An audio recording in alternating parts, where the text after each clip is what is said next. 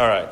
So I'm assuming everyone can hear me well. I'm not going to turn on the mic. I have pretty big lung capacity, obviously, so I can project pretty well.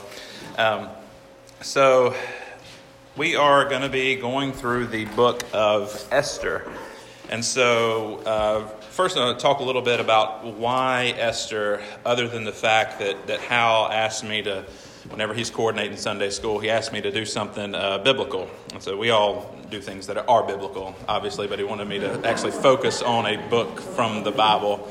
So yeah, he told me that Richard had already laid claim to something historical, and I did something systematic last time I taught Sunday school because I taught on baptism and the Lord's Supper. And then, so John was going to do something systematic. He said, so we want you to do something biblical. I was like, okay, that's a firm argument. And so he gave me some examples. He said you could do, like, for example, the book of Jonah. He said, or the life of Elijah, which I'm very glad I did not pick because Ben he blew me out of the water on that. So I'm really glad I didn't pick the life of Elijah. And I went back and forth on a couple of things, and I settled on Esther because just we've got some newer faces in here as far as the history of our church goes. Richard and Lynn have been here about a year and a half, about right, 2 years, something like that. We've got some older folks, and Kenny and Amanda have been here before us, a little bit before us, not far before. Miss Janet and Cody have been here a long time before we have. But so I went back and I looked at what books had been covered since we've been here. Ashley and I came here the summer of 2012. And so these are not going to be in the order of what they were preached. I think when we came, Pastor Thomas he was either at the end of 1 Samuel or at the beginning of 2 Samuel, I think. So, just to kind of go through, Pastor Thomas preached through Genesis before he was in Mark. Hal taught on Leviticus in Sunday school a couple years ago. Tiago did Joshua a couple years ago, and then Ruth right before he left to go up to Capitol Hill. Like I said, Pastor Thomas has done 1 and 2 Samuel. And then Tiago's done Job. Hal's done Proverbs. Pastor Bill Lash, when he was here, did Ecclesiastes. And so we've got kind of the Pentateuch covered. We've got some of the history, the pre-exile history at least, covered. We've got some of the wisdom literature and the poetic literature covered.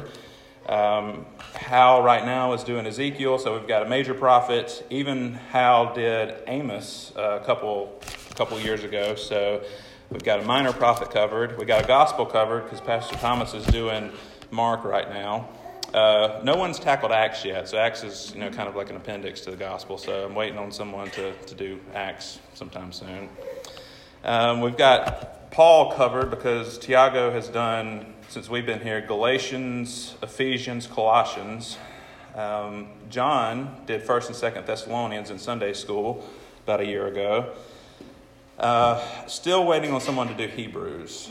I'm real excited about that because no one's done Hebrews yet, and I don't know if we should have a favorite book of the Bible, but Hebrews is my favorite book of the Bible. If that's, if God is honored by that, I think he might be. But just leaving that on the table. And then Pastor Thomas, before he did Genesis, was in James. No one's done any of Peter's epistles. Brother Rusty did 1 John. And then Pastor Thomas did Revelation a couple years ago. So we've got pretty much everything covered as far as categories go, except for Peter's epistles, Hebrews, which I was not going to tackle Hebrews because Hal gave me a 12-week time limit on this, so can't do Hebrews in that. Might have could have done Peter, but I said we haven't had anything from post-exile Israel history. So we've got 1st and 2nd Chronicles, even though it was probably written post-exile, it's not describing events that were post-exile. But, so we've got some of the minor prophets we could have done, Haggai, Zechariah, but like I said, Hal did Amos, so we've got one of the minor prophets covered. We could have, other choices were Ezra or Nehemiah, post-exile history there, or we've got Esther. And I picked Esther mainly because it's tough. It's a tough book to teach through for some reasons that we're gonna get to in just a minute. And so we're going to dive into this today. Today we're going to get an introduction, and then next week we're going to start actually looking at the text of Esther itself. So first of all, because of my time limit today, and I didn't want to spread out the introduction into more than 1 week because I've got a somewhat mushy 12-week time limit here, but still I didn't want to do 2 weeks on an introduction. So today, I'm not going to go through any of the authorship debate, who wrote it. Bible doesn't tell us. Might have been Ezra, might have been some random scribe, might have been a Persian scribe. Don't really know, so I'm not going to get into those arguments. I'm not going to get into any of the arguments that might debate the historicity of it. So if the events actually happened, if it's some sort of embellishment of events that happened. Because of our view of Scripture, we're going to take the view that these things actually happened. It describes people that were actually there, and it uses their names, at least their Hebrew names. And so these are real people with real events that happened. So we're not going to go into things like that. We are going to talk about some of the themes of Esther, the main characters, things like that. We're going to set the historical stage in the form of where it stands in redemptive salvation history.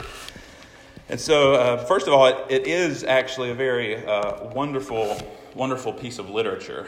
It tells a very good story. If you were to give this to a middle school student or something, you could see that it's got this nice hero's arc about it.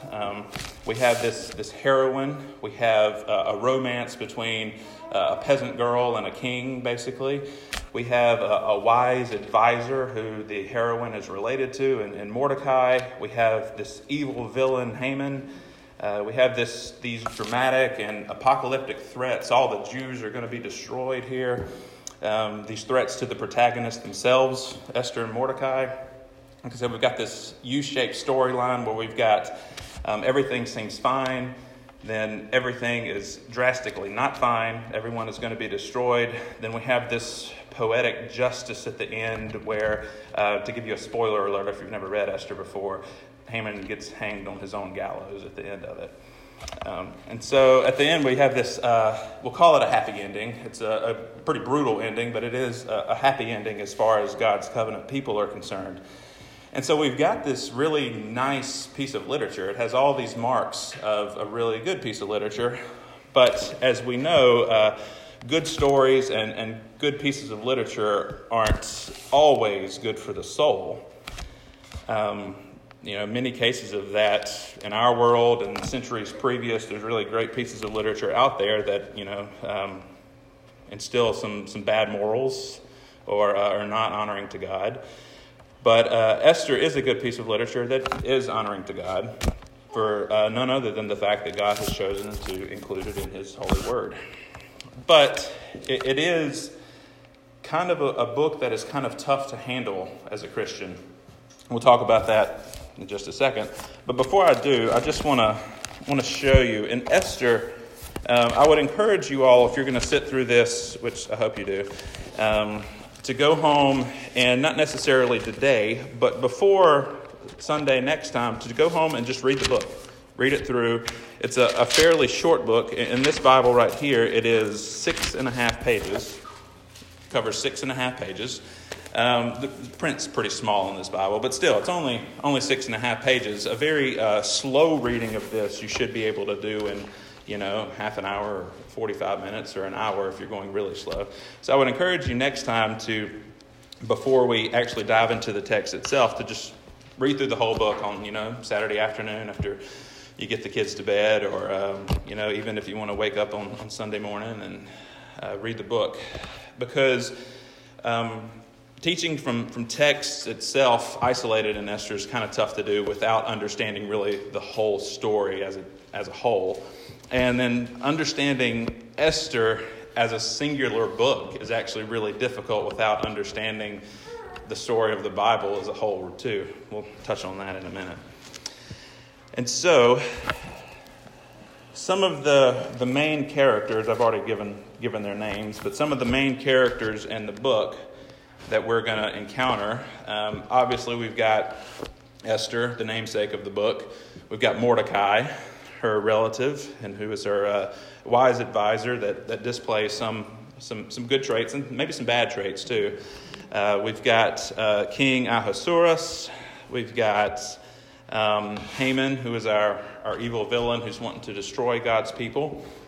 We've got the king's wife Vashti in the middle. We've got Haman's wife. She's going to be mentioned in the book. But there's one character that is conspicuously absent from the story, from the entire book of Esther. It's kind of a softball, but anybody want to give a shot at who that is? Exactly. God is nowhere to be found in the book of Esther. He is not mentioned once in his covenant name, Yahweh. He's not mentioned as Elohim or Jehovah. Even generic Hebrew word for God, El, is nowhere in the text. We don't have any prayers in Esther. We don't have any miracles in Esther. None of this. Just as a side note, anybody have a guess at the only other book in the Bible where God is not mentioned? Any ideas? I didn't know this beforehand. I had to look it up. It's actually Song of Solomon. So a little bit different. Not a historical book or any, it's a love poem. Debated on exactly what the love poem's about. Song of Solomon is one of the most difficult books in the Bible to interpret and to preach on or to teach from. But that's the other one. In the love poem of Song of Solomon, God's not mentioned either. But Esther, as a historical book, it's really strange that God is not mentioned. In all the other historical books, even in the the New Testament itself, even in those tiny books, 2 John, 3 John, and Jude, God's all over those books. And then in the Samuels and the Kings and the Chronicles, God's all over those. Joshua and Judges, God is at least pronouncing his judgment on people all throughout. But in Esther, nowhere to be found. And then not only is God absent from the book, but really the main heroes of the book, Esther and Mordecai, are a bit morally ambiguous in a lot of cases here. So at best, really morally ambiguous. A lot of times their motives are sometimes kind of nefarious almost. This is one of the other things that makes it really difficult to teach from in the Bible in the book of Esther. And so we have another book that's also set in the court of a pagan king, the book of Daniel. We've got that. Israel's been exiled to Babylon then. And we've got Daniel and all of his comrades, Shadrach, Meshach, and Abednego. But they're pretty morally upstanding in their book. They refuse to bow. They're praying with open windows. And so we don't really see a lot of the bad things that come out in Esther and Mordecai as you do in Daniel and his friends. Mordecai, he's in some ways displays some sort of measure of pride whenever he refuses to bow to Haman. And in doing so, really puts every Jew on the planet, their lives at stake when he does that. Even though Haman is actually his civil superior at that point, it doesn't really look like that, Haman is considering himself to be some sort of god that Mordecai needs to bow to. So that's going to be kind of tough to tackle later on. And then he goes on to advise Esther to hide her Jewish identity, which probably not a good thing. Daniel and his friends didn't hide that they were Jewish. They refused to eat at the king's feast the things that they shouldn't eat. But Mordecai tells Esther, hide the fact that you're Jewish, which would then basically lead her to violate a lot of the Mosaic law, especially the dietary laws, whenever King Ahasuerus prepares these feasts. And she doesn't really seem to have any concern for the Mosaic law at all. It's not mentioned. She could have, but we're not given that explicitly in the text. She does then go on to hide her Jewish identity while spending a year in a spa with other Persian virgins preparing to come into the king. And then at the end of this, she loses her virginity to a pagan king in his bed without being married to him. So these are tough things to handle, but we're gonna handle them in the most God-honoring way that we can. And then at the end, she's actually very brutal. She tells that they need to hang Haman's sons on his gallows as well. She orders the Jews to go slaughter more people than they've already slaughtered. And so all of these things it's gonna make it really difficult for us to read and to study through as Christians. A lot of these things that, if you don't have a firm commitment to reading Scripture as it presents itself, and you tend to see the Old Testament as a lot of these moral stories that are meant to inspire us and meant to firmly root us in our morality. It's kind of hard to read Esther if you're just looking at it in that characteristics, with those characteristics, instead of seeing it as God confirming to his covenant people that they still are his covenant people and that the Messiah is still going to come from the tribe of Judah. That's kind of be the overarching story here. The other thing that makes it difficult to kind of teach from this is that the early church was actually really mixed on Esther. There are actually no commentaries from the first 7 centuries of the early church produced on this book. As far as we know, John Calvin never preached from it. He doesn't really write anything about it. And then here's a quote from Luther. Luther says, "I am so great an enemy to the second book of the Maccabees," apocryphal book, "and to Esther, that I wish they had not come to us at all, for they have too many heathen unnaturalities." And I'll have to agree with him. It does kind of seem like it has some heathen unnaturalities right there, but I couldn't find the exact date that Luther said this. Luther tended to spout off some things sometimes. He said some similar things about James early on and then went back to repudiate them. But I'm hoping that Luther kind of came to his senses later on. I don't know. This could have been later on in his life. But all that to say, not a lot of even the most brilliant minds in Christian history really wanted to tackle the book of Esther because there's a lot of these difficult things to deal with. But we affirm the doctrine of Scripture. We affirm that God has preserved what he wanted to preserve to this day, all 66 books of the Old and New Testament. So we can't afford to just outright dismiss the book of Esther. We've got to engage with it.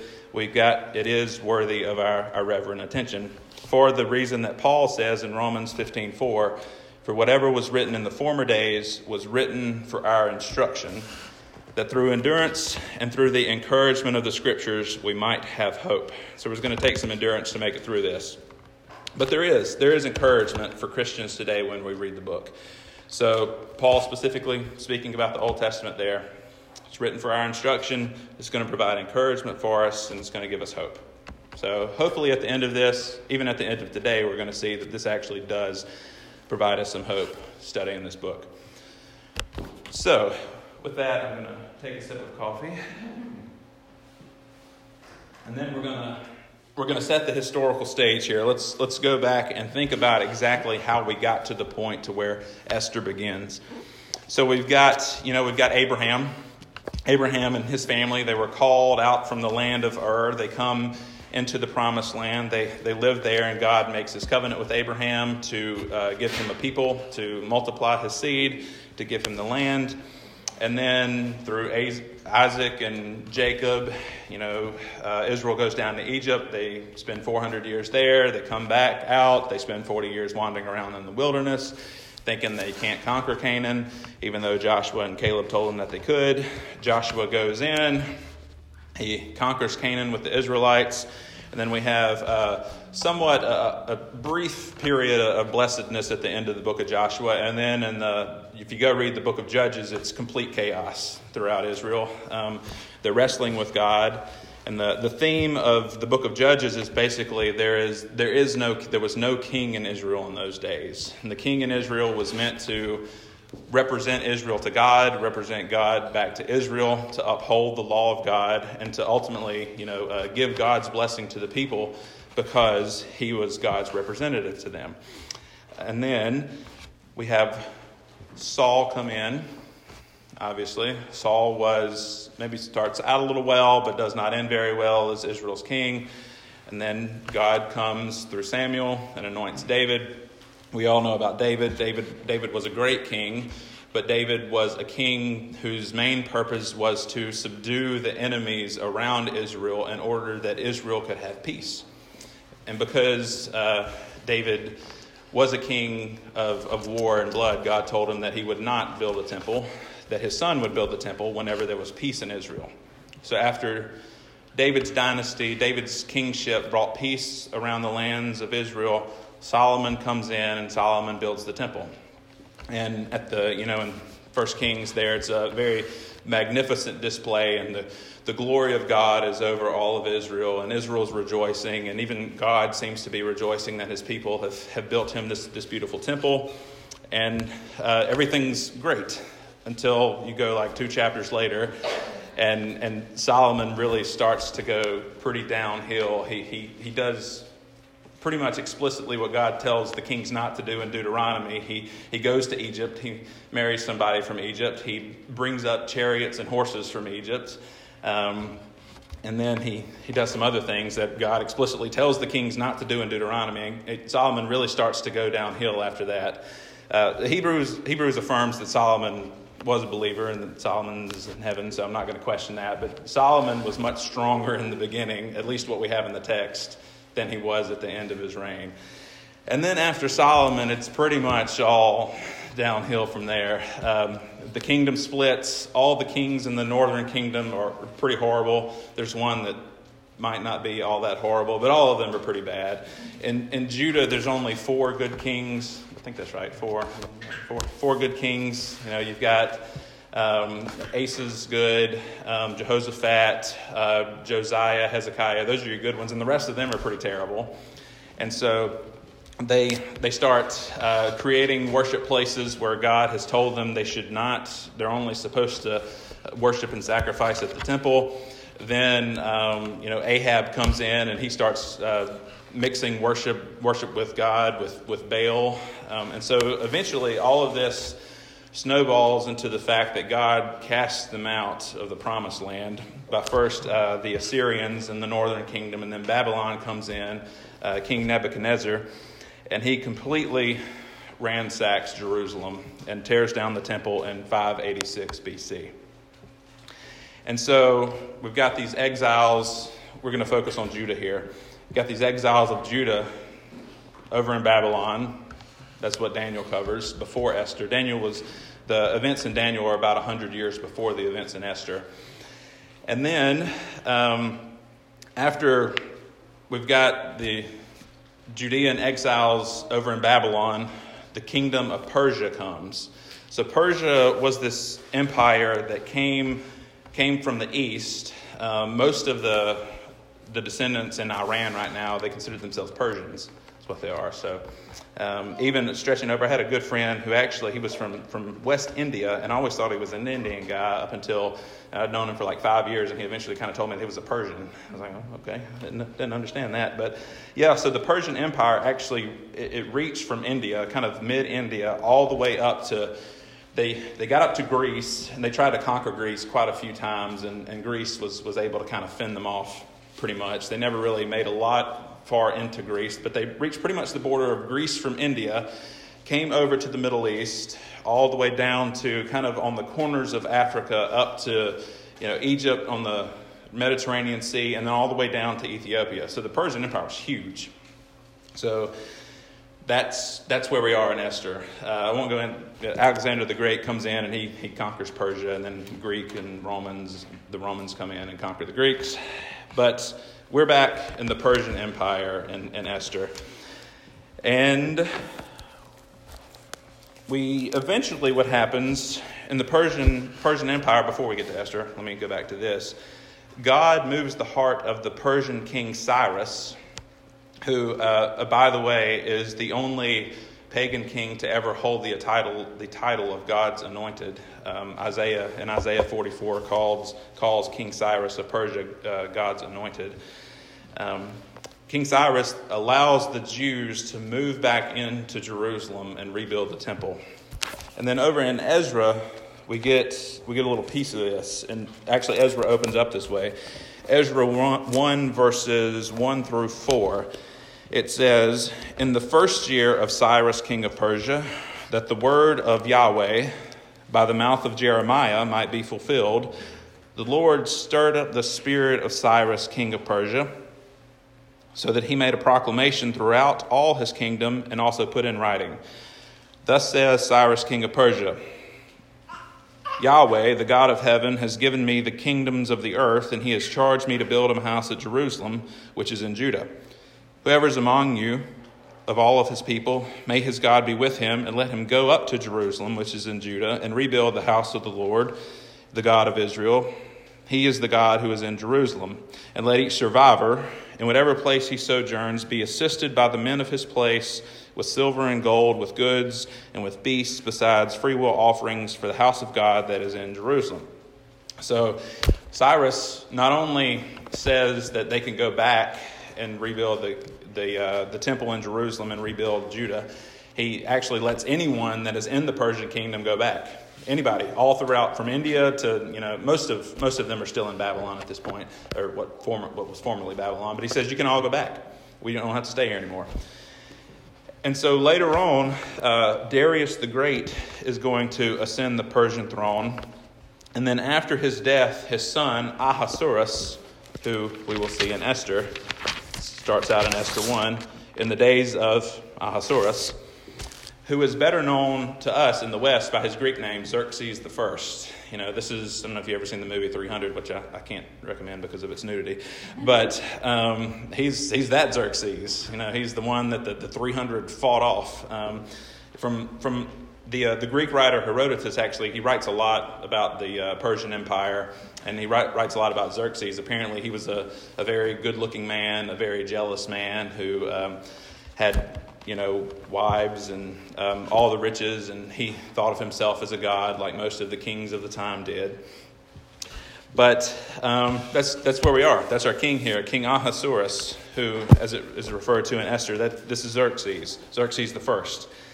He's going to reign for 24 years in the mid 5th century BC, 480 something to 460 something, I think. And so this is where we are in the book of Esther. We're in the Persian capital of Susa, which is a little bit east of Babylon, but that's the setting here. And for some unknown reason, we're not given this in the Bible anywhere, is some of the Jews did not decide to return to Judah. So Cyrus tells them they can all go back. Every one of them, they can go back. But for some reason, some of them didn't. So we have this, at least a handful here that are in Susa that are going to be striving with some of the Persians that are there. And Esther is going to tell their story. In 1st and 2nd Chronicles, and then Haggai and Zechariah, these books they're written to encourage all the Jews that have returned to Judah. 1st and 2nd Chronicles kind of tells their history, that God has first exiled Judah and then brought them back. Tells their history. Then Haggai and Zechariah are prophecies that are supposed to give people hope that have returned. So they encourage all these Jews that have come back to Judah. Esther is going to elaborate God's covenant commitment to preserve those chosen Jews who did not return. And it's all going to culminate in the celebration of this feast called Purim. That's what I'm going to pronounce it. Purim, which is at the very end of the book. It pretty much gives the writer's reason for writing the book. I don't know the exact verse, but he does say that we write this to describe the celebration of Purim, which the Jewish people still celebrate today. I actually watched a YouTube video on this, and it's a crazy celebration, even in America, but especially over in Israel. It's a couple of days celebration. There's tons of feasting and traditions around it. There's apparently a lot of drinking involved too. But this is something that the Jews still celebrate this day. It's the only feast, the only celebration that the Jewish people ever celebrated outside of the ones described in the Torah or the Pentateuch. You've still got the Feast of Booths and the Feast of the Day of Atonement and Passover, but they still celebrate Purim, which is the only one described outside of those books. And so we're not really going to focus on Purim that much, obviously, but what then can we glean from this book where God is nowhere to be found, where he is, I'm going to say, seemingly absent? We all know that God is not absent. He is seemingly absent. We don't really have any cute, neatly packaged moral stories that we can pull out of this. What do we have for our instruction from this book? What could we possibly learn about God from a narrative where God is not only not mentioned, but religion itself is completely absent? We don't have any indication of any kind of religion from the Persian side or the Jews here. Everybody seems pretty religious. Maybe they're spiritual but not religious. I don't know. It's kind of a cop-out to me, but besides the point. So this is going to bring us to one of the first very basic lessons in biblical hermeneutics. So if you don't know what that word means, it's just interpreting Scripture. The very first lesson is that you let Scripture interpret itself. So we've got to look elsewhere in the Bible to really get the message of Esther. And then once we have this established, then the complete absence of God is actually going to be a genius. It's going to be a comfort for believers today. So the reason why is that we should derive much hope and comfort when we read Esther, because it shows God's commitments to his covenant promises, not by miraculous interventions. We have those elsewhere. We have, miraculous interventions mainly focused on in the times of Moses and Elijah and Elisha, and then when Jesus and the apostles come. So it's not always through miraculous intervention that we see that God is committed to his covenant promises, but in the completely ordinary events. For the Jews that were still living in exile, the Holy Spirit is going to use this book to confirm to them that the Messiah, the promised seed, the one that's going to crush the head of Satan, is still going to come from the tribe of Judah, just as God had promised.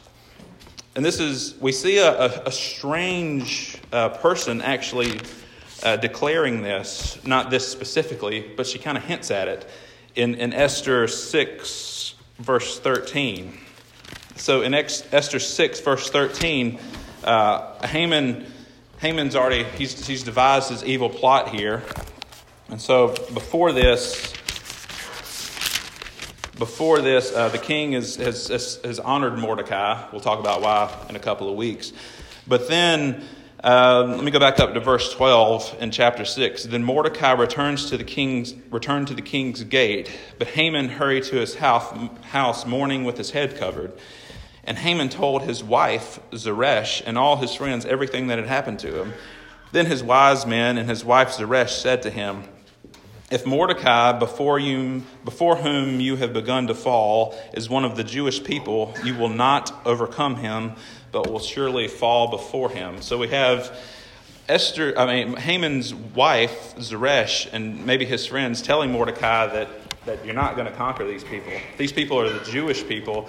The Messiah is going to come from the Jewish people. They probably didn't realize this, but we have this declaration from them that Mordecai is not going to be able to destroy the Jews. Even they realize it now. And this kind of, to me, harkens back to the promise of the seed in Genesis 3. God tells Satan that you're not going to conquer the seed. The seed's going to conquer you.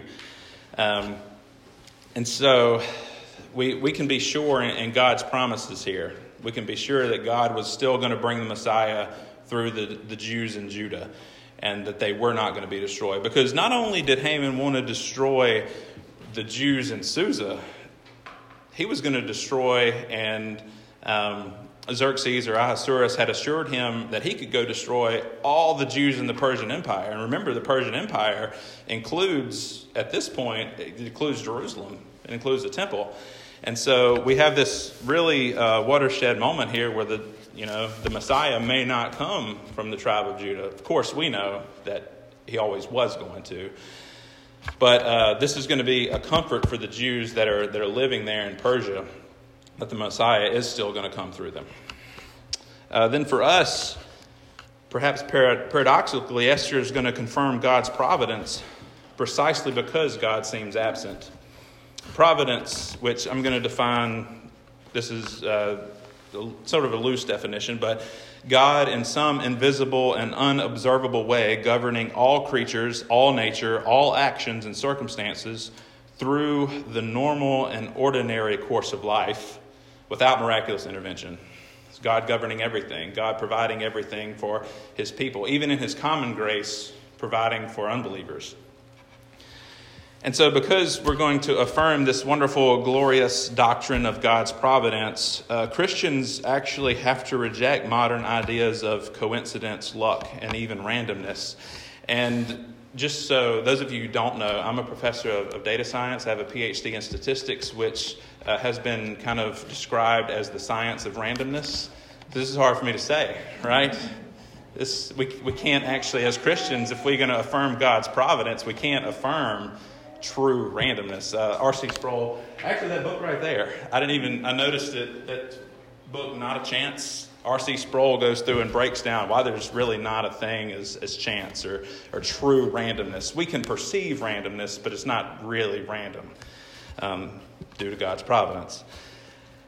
And so, if we don't have this doctrine, we really can't trust in the promise that's given in Romans 8:28. For all things work out for the good of those who trust in God, paraphrase. But if we're not going to think that God is providential overall, we don't know that all things are going to work out for our good. But since God is providential, God is overall, we do know that they will, even though we may not realize it when we're in the moment. So it's impossible to study the book of Esther without reading it in the context of the rest of Scripture, which is going to bring us to another basic principle of both understanding the Bible and then understanding ourselves and the events we experience. Without divine revelation, the human experience is inherently ambiguous and cannot be correctly understood. This is one reason why I sometimes pity may not be the right word, but I'm going to use it. Pity atheists. Because without some sort of higher purpose, we're just blobs wandering around here trying to make the best of it for 80 years, and then at the end, okay, maybe we've done something good to leave our mark on the world or something like that, or maybe we've gotten enough pleasure from it. But without this divine revelation, our whole experience as humanity really just seems kind of irrelevant. We're just this speck in the middle of the universe that is, billions of light years away, and there's no reason for any of it. Hopeless. Completely hopeless. And so this is going to be great comfort for us. So Esther's going to illustrate a concrete example of really how ambiguous and seemingly pointless life would be if God had only acted in history and not also spoken to us. So Esther, in its genius, really makes us appreciate the rest of the Bible. God has spoken. God is very present, explicitly present in the rest of the Bible, even though he's seemingly absent from Esther. It's going to be a great comfort for us. And I'm getting close to running out of time, so I'm going to just basically read from what I have here. We've got a few things to keep in mind while we're going to study this book together. Two main ones, we've already talked about it, divine providence. We're going to see this throughout the book. Just to give a few examples, the downfall of Vashti, Xerxes' first wife, the seemingly random decision, to hold a beauty contest to replace her, which is kind of strange, especially for the Persian Empire. Mordecai is going to randomly overhear a plot to kill the king. The king is going to have some insomnia the night before Mordecai's execution. Haman's going to really have a seemingly random timing into when he first exactly walks into the court. And then the king is going to enter right as Haman is falling onto Esther's couch, even though he's kind of begging mercy from her. But the king walks in at the exact moment to where it makes it look like Haman is actually trying to impose himself upon Esther. So I'm going to keep this providence in mind while we study this, and also while you live your life. There is no coincidences or random occurrence. But also, even though there's divine providence, there's going to be human responsibility too. We know that even though God is sovereign and providential, that does not absolve us of our responsibilities to act. Although we know that the outcome of Esther, when the Jews are delivered, we know that this is a divine gift rather than some sort of human achievement. But even though we know this, we see Esther and Mordecai do some things that have some initiative and courage involved. And without their actions, the outcome obviously would have been much different. Jeremiah, a century earlier, told the Jews how they were to behave in exile. In Jeremiah 29, verses 4 through 7. Let me read that real quick. Jeremiah 29:4. Thus says the Lord of hosts, the God of Israel, to all the exiles whom I have sent into exile from Jerusalem to Babylon.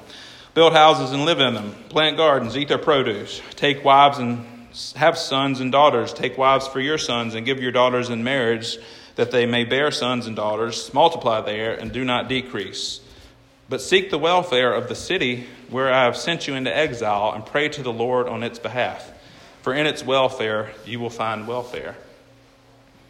So Mordecai and Esther, even without the straightforward moral nobility of Daniel and his friends, do display this favor. They're looking out for their city and the Jews that are in the city specifically. So in closing, I'm at time, but this should be short. Why does this matter to Christians today? How can we apply it to our lives? Our world is actually very similar to the world in which Esther and Mordecai lived. Most governments are at best indifferent and most likely openly hostile to our faith. Events in the world take their normal course without any miracles or observable evidence of God's hand. The book of Esther teaches us how to live in the hostile world with courage and integrity, carrying out responsibilities to the best of our abilities, and then trusting in God's providence to protect and provide for us. It was written to those Jews in exile to motivate them to serve wicked rulers with godly courage, trusting in God's hidden providence by which He's going to bring about the Prince of Peace in a very violent and sinful world. This is the same thing we are called to, except we have even more hope. Just like the Jews in Persia, we live in a pagan world. We have no earthly king, no prophets, no further direct divine revelation outside of God's word. We have no onslaught of miracles. Just like Esther and Mordecai, we have mixed motives. We have mixed motives, and we're not fully committed to the obedience of our God. And just like those Jews in the Persian Empire, we should expect death and destruction because of our sin. But here's the hope. Just like their fate was reversed, which is a major theme of the book, reversals of fate occur throughout. Our fate's been reversed by the death of one man, a death that the rest of the world saw as insignificant. We know it's not insignificant, though. He rose from the grave. He's still alive today. But after he rose, he did something very peculiar in Matthew 28. In Matthew 28, the four Gospels, they detail the last moments of Jesus' life a bit differently, all giving us different information. But the last thing that happens in Matthew, you might say it's the Great Commission. And it is. It's at the very end. The Great Commission's at the very end. But at the end,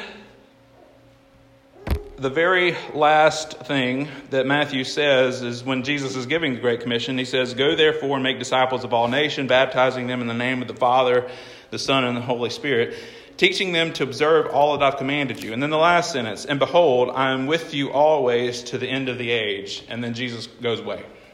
I'm with you always to the end of the age. And then Jesus goes away. He's still alive. He is still present. We still get comfort from the Holy Spirit. Even though Jesus seems to be absent, he's still here. So we have more hope. So let's keep working in our ordinary lives. Let's keep trusting in God's promises. And let's look forward. They were looking forward to the Messiah's first appearance. Let's look forward to his second appearance. And with that, let's go worship our God. Let's say a prayer. Dear Heavenly Father, thank you for this day. Thank you for the day that we've come together to worship you, to give ourselves to you, Lord. We're thankful for everything that you've given us in your divine revelation, in this book that you've given us to show us who you are and how you care for your people. We pray that you bless our study together. We pray that you're honored in all that we do. We pray that in this next period, Lord, that we give all honor and glory to you, that your name is proclaimed high, and that we look forward to your Son's return. In his name we pray. Amen.